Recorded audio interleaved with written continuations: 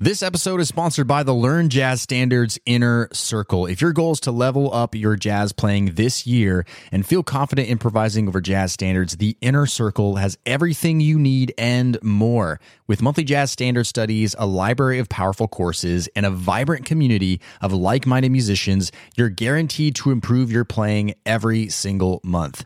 Podcast listeners can get 50% off their first month when you go to ljsinnercircle.com. That's ljsinnercircle.com, or find the link in the show notes. Now, on to today's episode. We're on week 3 of Jazz Blues Month here on the Learn Jazz Standards podcast, where we are diving in deep to jazz blues and ultimately learning how to master it to become great jazz blues improvisers, because if we know how to play the jazz blues inside and out, we have an unfair advantage at playing all other jazz standards. And so on today's episode, I'm going to be talking about the 3 pillars of jazz blues language that you need to know, that you need to dive deep in order to proficiently improvise over jazz blues and take killer jazz blues solos. Let's jump right to it. Welcome to the LJS Podcast, where you get weekly jazz tips, interviews, stories, and advice for becoming a better jazz musician. And now your host. He's a jazz musician, author, and entrepreneur, Brent Vaartstra. Woo! Jazz Blues Month, everybody. We are in week number 3. My name is Brent. I'm the jazz musician behind the website LearnJazzStandards.com, which is a blog, a podcast, and videos all geared towards helping you become a better jazz musician. I'm so excited for today's episode, as I always am. I know I say that every single week, but I am indeed excited for today. We're going to be diving into the 3 pillars of jazz blues language. Yes, we don't have 1 pillar, we don't have 2 pillars, but we have 3 pillars, 3 different idioms that we need to really dive into today to understand how to navigate a jazz blues and how to start improvising over it in an authentic and proficient way. So this is going to be awesome. Really excited about this. And just a little spoiler alert here. No, it's not just a bunch of scales. No, it's not just a bunch of licks.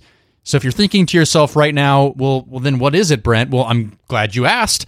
You're going to have to keep listening to the episode until the very end, of course, because there are lots of goodies that we need to talk about and dive into, and I know you're going to find this episode incredibly beneficial. And if you have not heard the news yet, we are doing Jazz Blues Month this month on the podcast because in October 6th, Sunday, October 6th, 2019, we are launching my brand new jazz blues course called Jazz Blues Accelerator.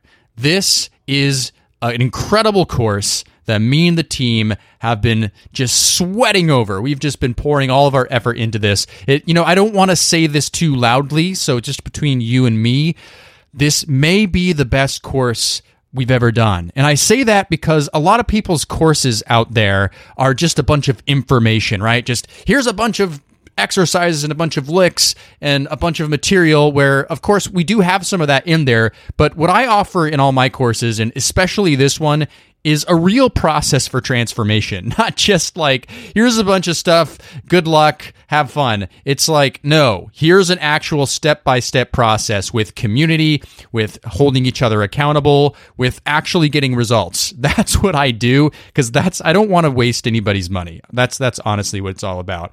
I want real transformation. So I'm also offering a free masterclass on the 6th called Boost Your Jazz Blues. That's the only way to get invited into the course. So if you want to sign up for that, both to just get the free masterclass, because the free masterclass is going to be great, and to get invited, you have to go to jazzbluesaccelerator.com. Okay? jazzbluesaccelerator.com. Sign up there, and you'll get notified when that free masterclass comes out. All right. Let's do it. Let's dig into these 3 pillars of jazz blues language.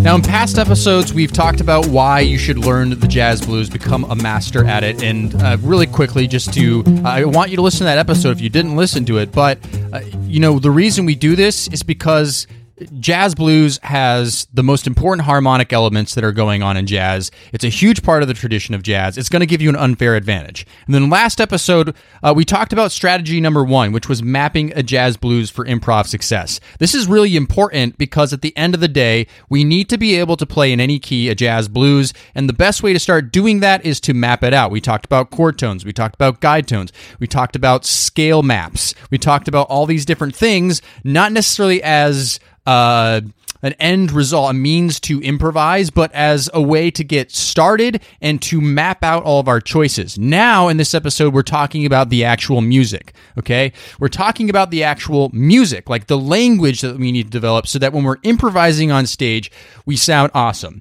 I want to tell you a quick story really quick, okay? Before we get started and I dig in, I'm going to play some examples on my guitar, going to show you even a little sneak preview of something from the course today.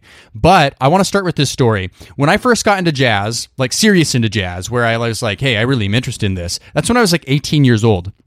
And I got in kind of locked in with a teacher who had some serious students in the city I was living in.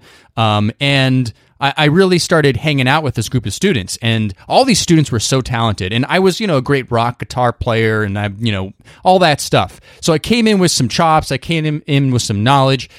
So they had a jam session every Thursday night at this local coffee shop. It was a really cool, hip place. Just everybody came out. All the parents came out. All the students came out. It was like the hang, right?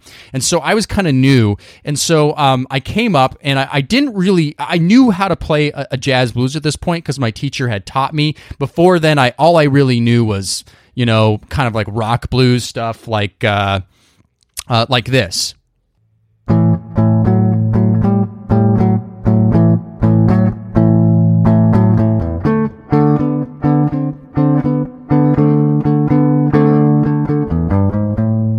Right? You get the point, right? Rock blues, great. All that's great. But, jazz blues, I didn't really know the language. I didn't know anything. So I go up to this jam session for the first time.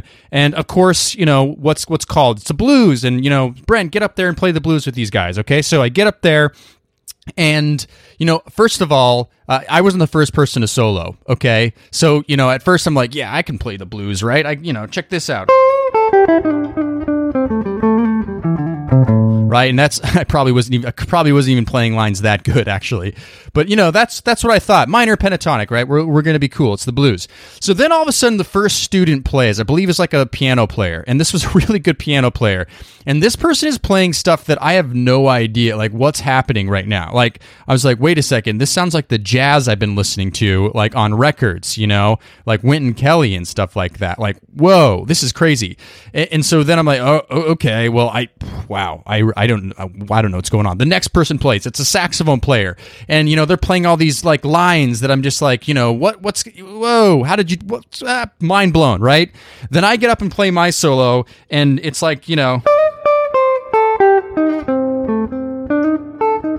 right. And nothing wrong with that. Like there's nothing wrong with that at all by any means.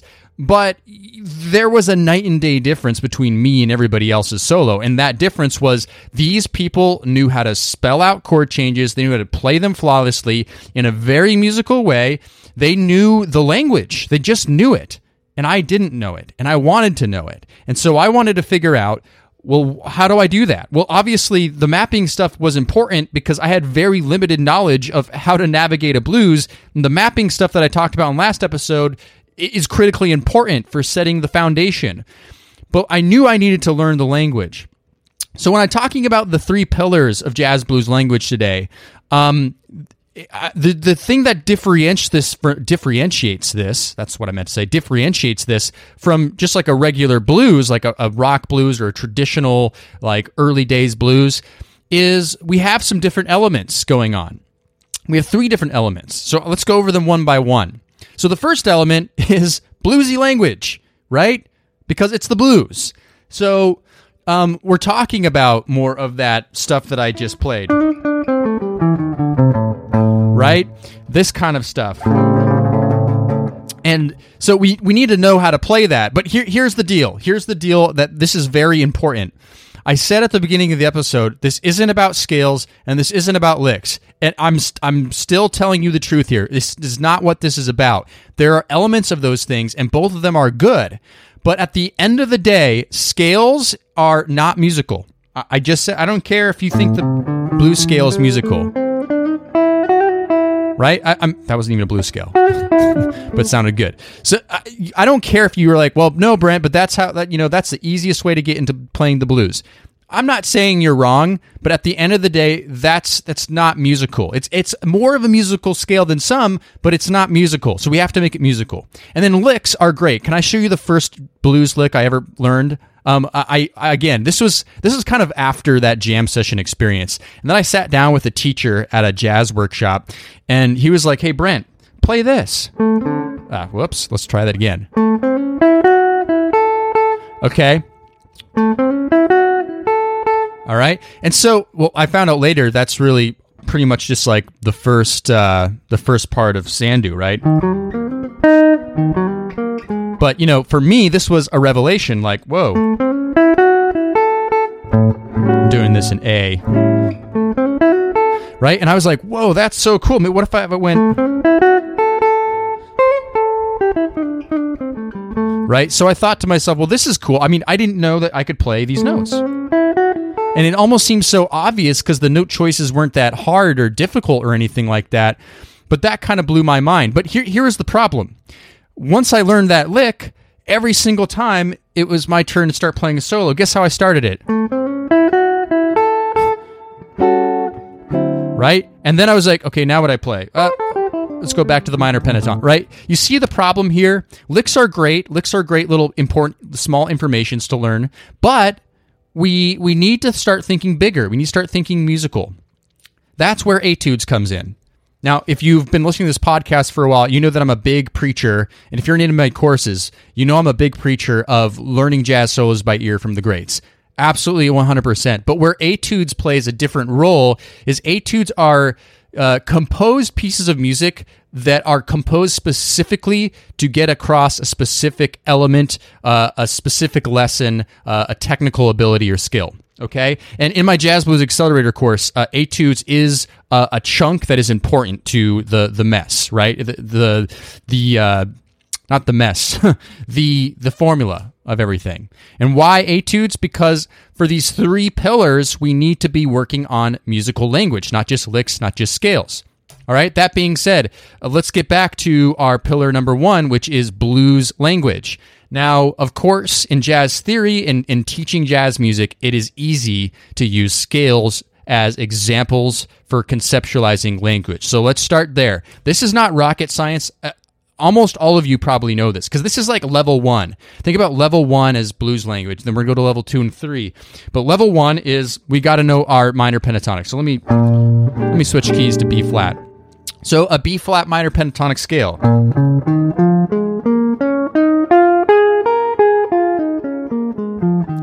It's actually, I played it 2 octaves there, but it's penta, right? Because it's only 5 notes. 1, 2, 3, 4, 5. Okay? And it's 1, flat 3, the 4, the 5, and then it is the 7.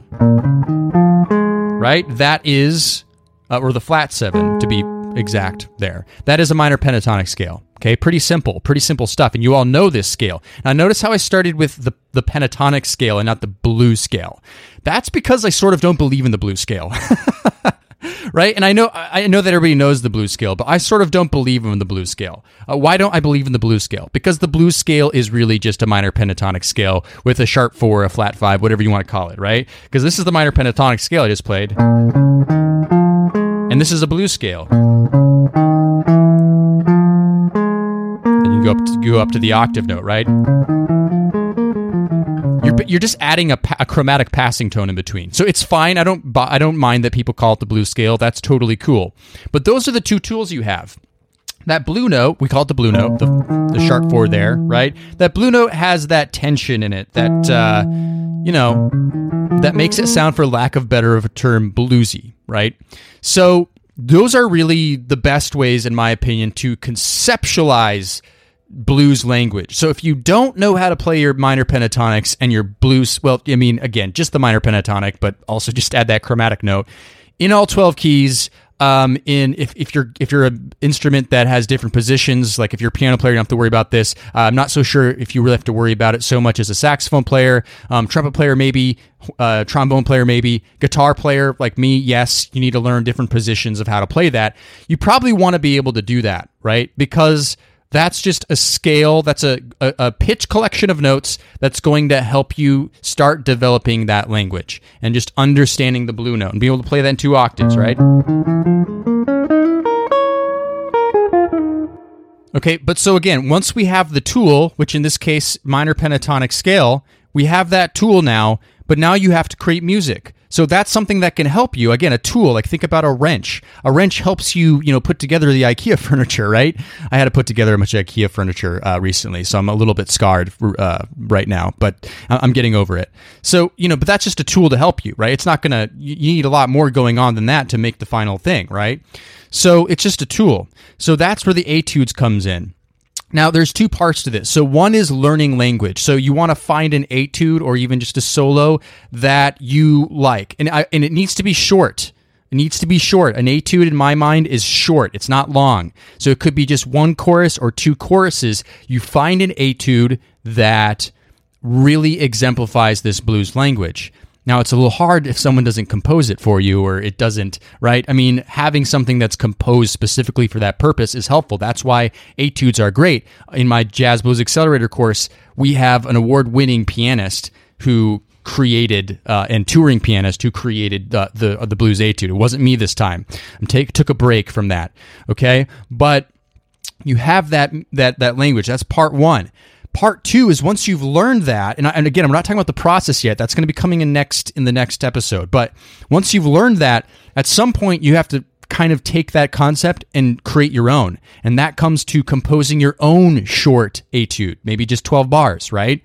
Where you're composing your own idea, not improvising, but composing. You can, of course, practice improvising using your tools, but at the end of the day, you need to take that language that you learned, not the scale, but the language you learned in that etude, take those lessons and then go, okay, now how can I create something? That's a critical step in the process, because if you're just simply learning language all the time, that's super critical, but then you need to start figuring out, okay, what did I learn from that?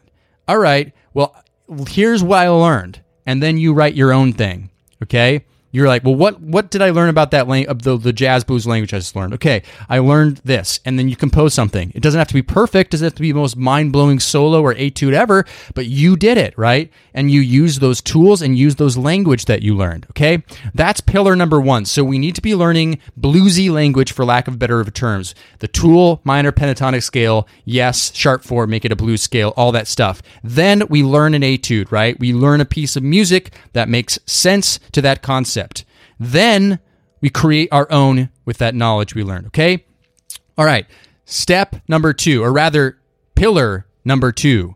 Pillar number 2 is spelling the chord changes. This is where we start moving towards jazz. Playing the chord changes. So it's important to distinguish the difference between pillar 1 and pillar 2. Because in pillar 1, right, we're not really spelling out the chord changes. Now, of course, a good just straight up blues player is going to add those elements in there, right? But when we're talking about jazz blues here, it's all about spelling out chord changes.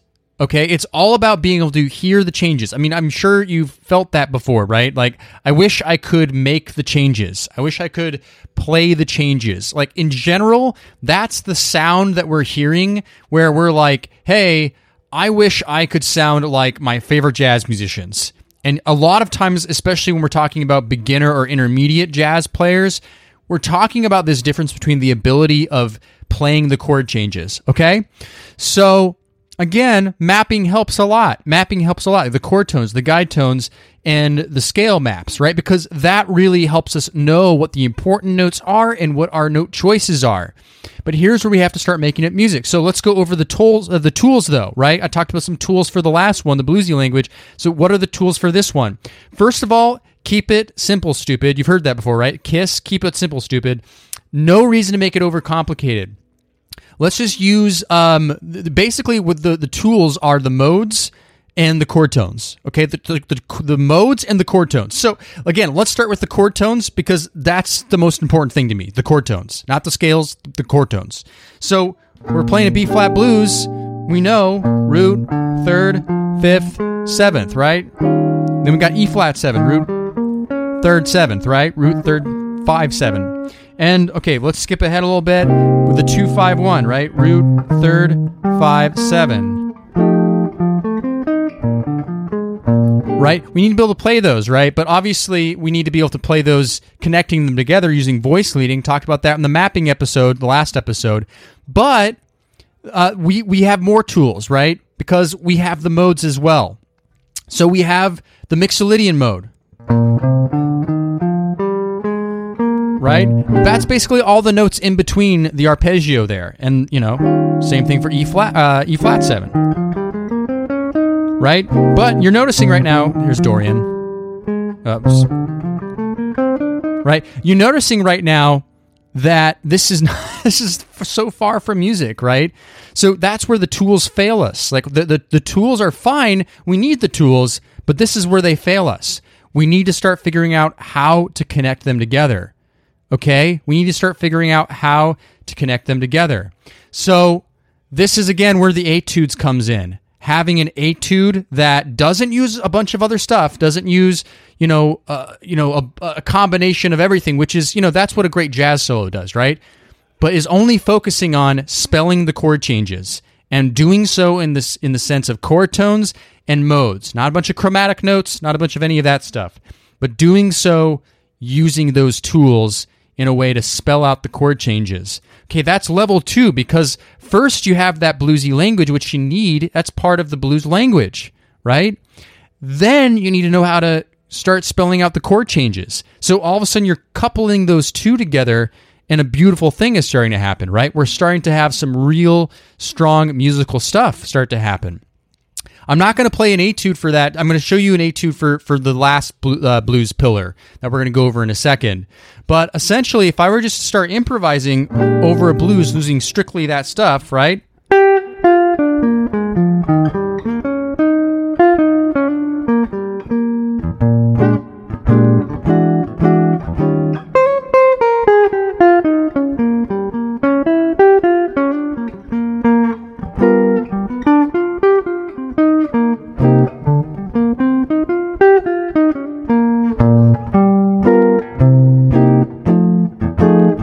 Okay, that was just a quick example there, right? I wasn't using anything special there. That was just a little bit of blues language, a little bit of modal playing, connecting the chords together, okay? Basic. But we need to start being able to play stuff like that fluently.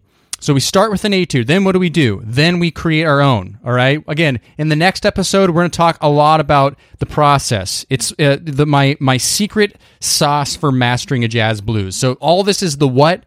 Next episode is the how. The how is so important because the what is just, it doesn't matter, right? If you don't know how to actually put it into action and practice it, right?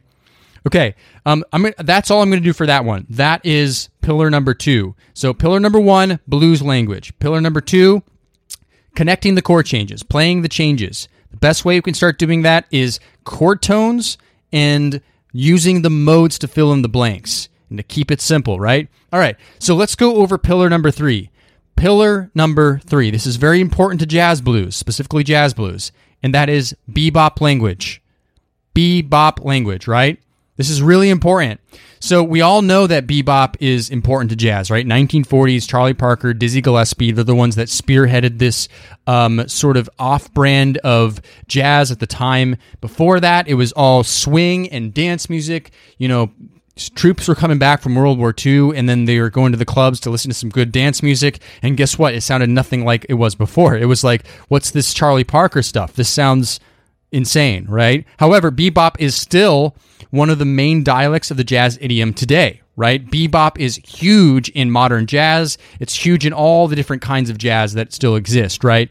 There are still bands, like in New York City here, for example, there's still bands that play that old swing or that even the Dixie stuff, like really well, really good, and it doesn't include any of that.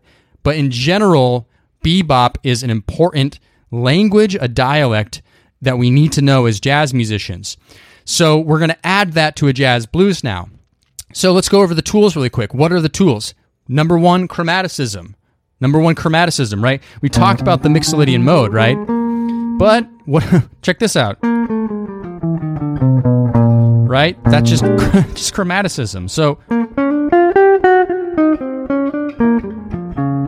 okay, actually, I did the second technique in there.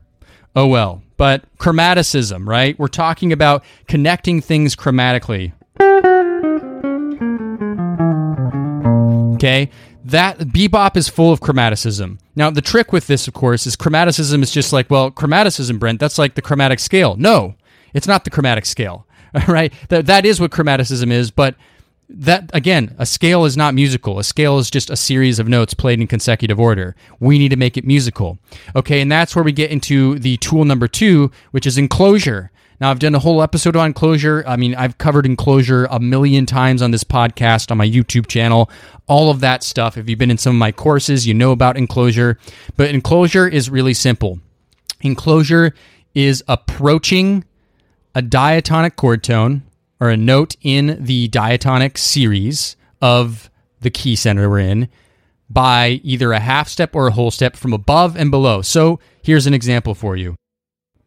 Okay, we have a B flat 7 chord, and I want to target the third of the chord. What's the third of B flat 7? It's D, right? So let's say I want to target it. Well, I'm going to start from a half step above, then go a half step below, and then land on it. That's the D, okay? So we call it enclosing because you're basically surrounding the target note, the chord tone or whatever you're trying to hit, by either a diatonic note or non-diatonic note. Well, in this case, we start with the diatonic note, and it's a little bit of tension because it's the sus4 there, and then we hit the sharp 9, so this is a chromatic note. So diatonic from above, chromatic from below, half step resolving to the third. That's the most basic kind of enclosure I can really think of. So here's another one. Let's just say in the context of a line. Okay, I'll play it again.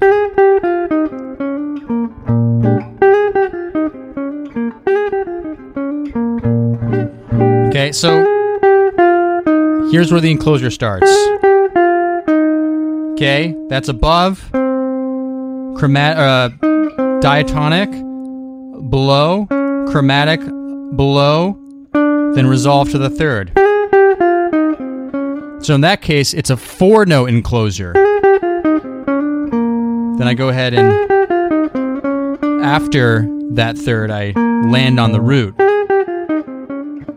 Okay, so bebop language is full of that. Chromaticism and enclosures and other things too, but those to me are the ones that really stick out for tools that we can use. But again, these are just tools. They're just ways of conceptualizing things, and it's not music until we make it music. So that's where, again, we're going to turn to etudes again that are really specifically going to hone in on these topics. So I'm going to go ahead and actually play for you one of the etudes in the Jazz Blues Accelerator course. And this is a bebop one. It's called Bop Till You Drop, because we have to be cheesy like that. And so here it is. This is what it sounds like.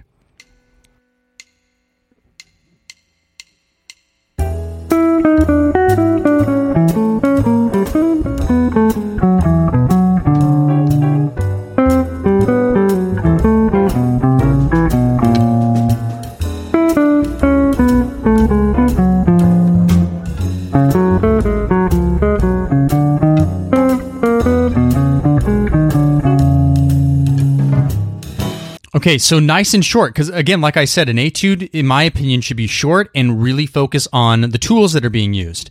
And one thing I know that you heard in there was that did not sound like any of the examples I just gave you, right? Like, it didn't sound like the enclosure example I just gave you. It didn't sound like some of the random chromaticism stuff I was showing you, right? Because I was really just showing you the tools. This was actual music.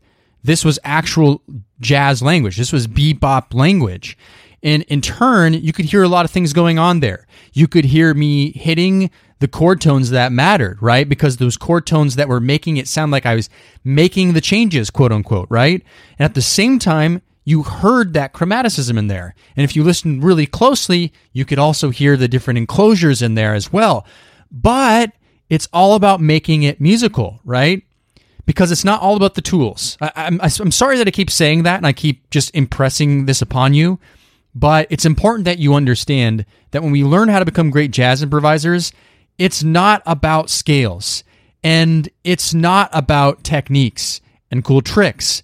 Those aren't bad, but what we need is to learn is language, right? So we have pillar number 1, which is blues, right? Blues language, like just straight up, we're not hitting the changes yet, really. We're just playing bluesy stuff, but making it musical, okay? And playing language that has to do with that. And then we move up a level to level number 2, which is another pillar of jazz language, which is jazz blues, which is playing the changes, right? So we're not doing chromaticism and all that stuff now, but now we're adding in this ability to actually hit the changes, to hear the changes come out in a solo, okay? So that's pillar number 2, because that's important in jazz language, right? And then we move up to the last pillar, pillar number 3, which is bebop language. So being able to play bebop lines over top of a blues. And we can add all 3 of those in there. I mean, pillar number 2 and pillar number 3, they work hand in hand, because you can't play bebop without spelling out the changes. That's what bebop is all about, right? But bebop takes things to the next level, adds more flavor and spice to it, targeting non-diatonic notes, chromaticism, enclosures, all that stuff. But then you also have that blues language that you want to incorporate. So can you imagine that if you learned all 3 of these pillars, like if you started actually learning this language and figuring out how to start making it for yourself, how this could be insanely powerful, right? If you're able to combine those 3 elements, this is probably some of you are thinking right now, well, Brent, this would probably start making me sound like the musician I always wanted to sound like. I start improvising lines at my gigs and jam sessions the way I've always wanted to, or maybe I won't be afraid to go to a jam session because I can actually play that way. Well, I'm 100% with you. That's exactly what we're aiming for. So the idea is we have to learn this language in order to truly get it. The tools are there to help us, but at the end of the day, we got to learn this language. Now, again, I mentioned that all of this is great. This is the what. I think we started out in our first episode. Our first episode of Jazz Blues Month. I just gave you the reasons why you need to master a jazz blues to be a great jazz improviser, like how it's going to give you unfair advantage. That's the why, and the why is really important. And then we've moved into the what. So last episode we talked about the mapping, right? That's going to make you just proficient, absolutely proficient. And then today we talked about the language. That's just more what. But we haven't discussed yet is the how. And the how is the most important part, hands down. Because if you don't have method, if you don't have a process that will guarantee that you will master this language, then you're just regurgitating stuff. You're just going to be running around in circles making slow progress, where my goal for you is to accelerate that progress. And that's what I personally specialize in. I believe in this online jazz education space is not just giving you stuff, but really giving you a process and helping you figure out how to do things in a way that are really going to get you results, and it's not going to take you like 20 years to get it, right? That's what I'm all about. So I really want you to stay tuned for next episode. But for now, meditate on these 3 pillars. These are incredibly important. If you have these together, you're going to be just absolutely shooting for the stars and crushing your jazz solos on a jazz blues.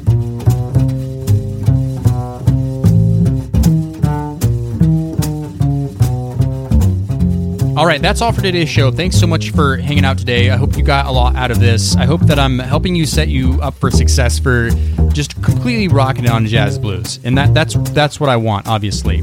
Now, like I said, we're going to be talking about the how in the next episode. In next episode 187, which is the last episode of Jazz Blues Month, by the way. We're going to be going over strategy number 3, the secret sauce for mastering a jazz blues. This is the how.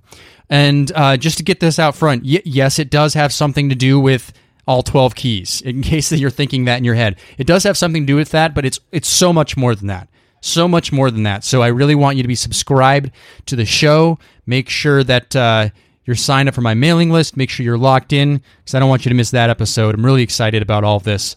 Like I said, I'm also just excited about the Jazz Blues course that I'm coming out with on October 6th, which is really the best way I can serve you all over and above just the free content I come out with. It's really where I give away my best stuff and the real transformation happens. And again, I also said this before, on October 6th, when the course is officially launched, I'm giving away a free masterclass called Boost Your Jazz Blues.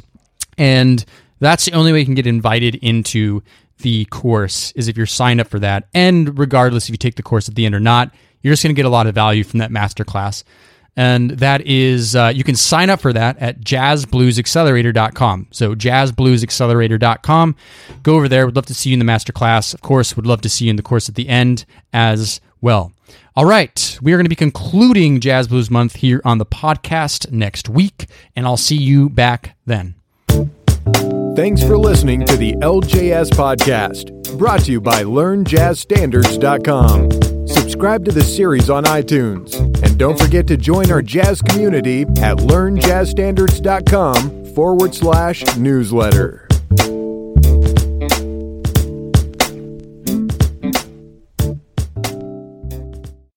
Hey, podcast listener, would you like to ask me a jazz question and get it answered here on the show? Then go to LearnJazzStandards.com/ask. That's LearnJazzStandards.com/ask. I look forward to hearing your question and answering it on a future podcast episode. LearnJazzStandards.com/ask or find the link in today's show notes.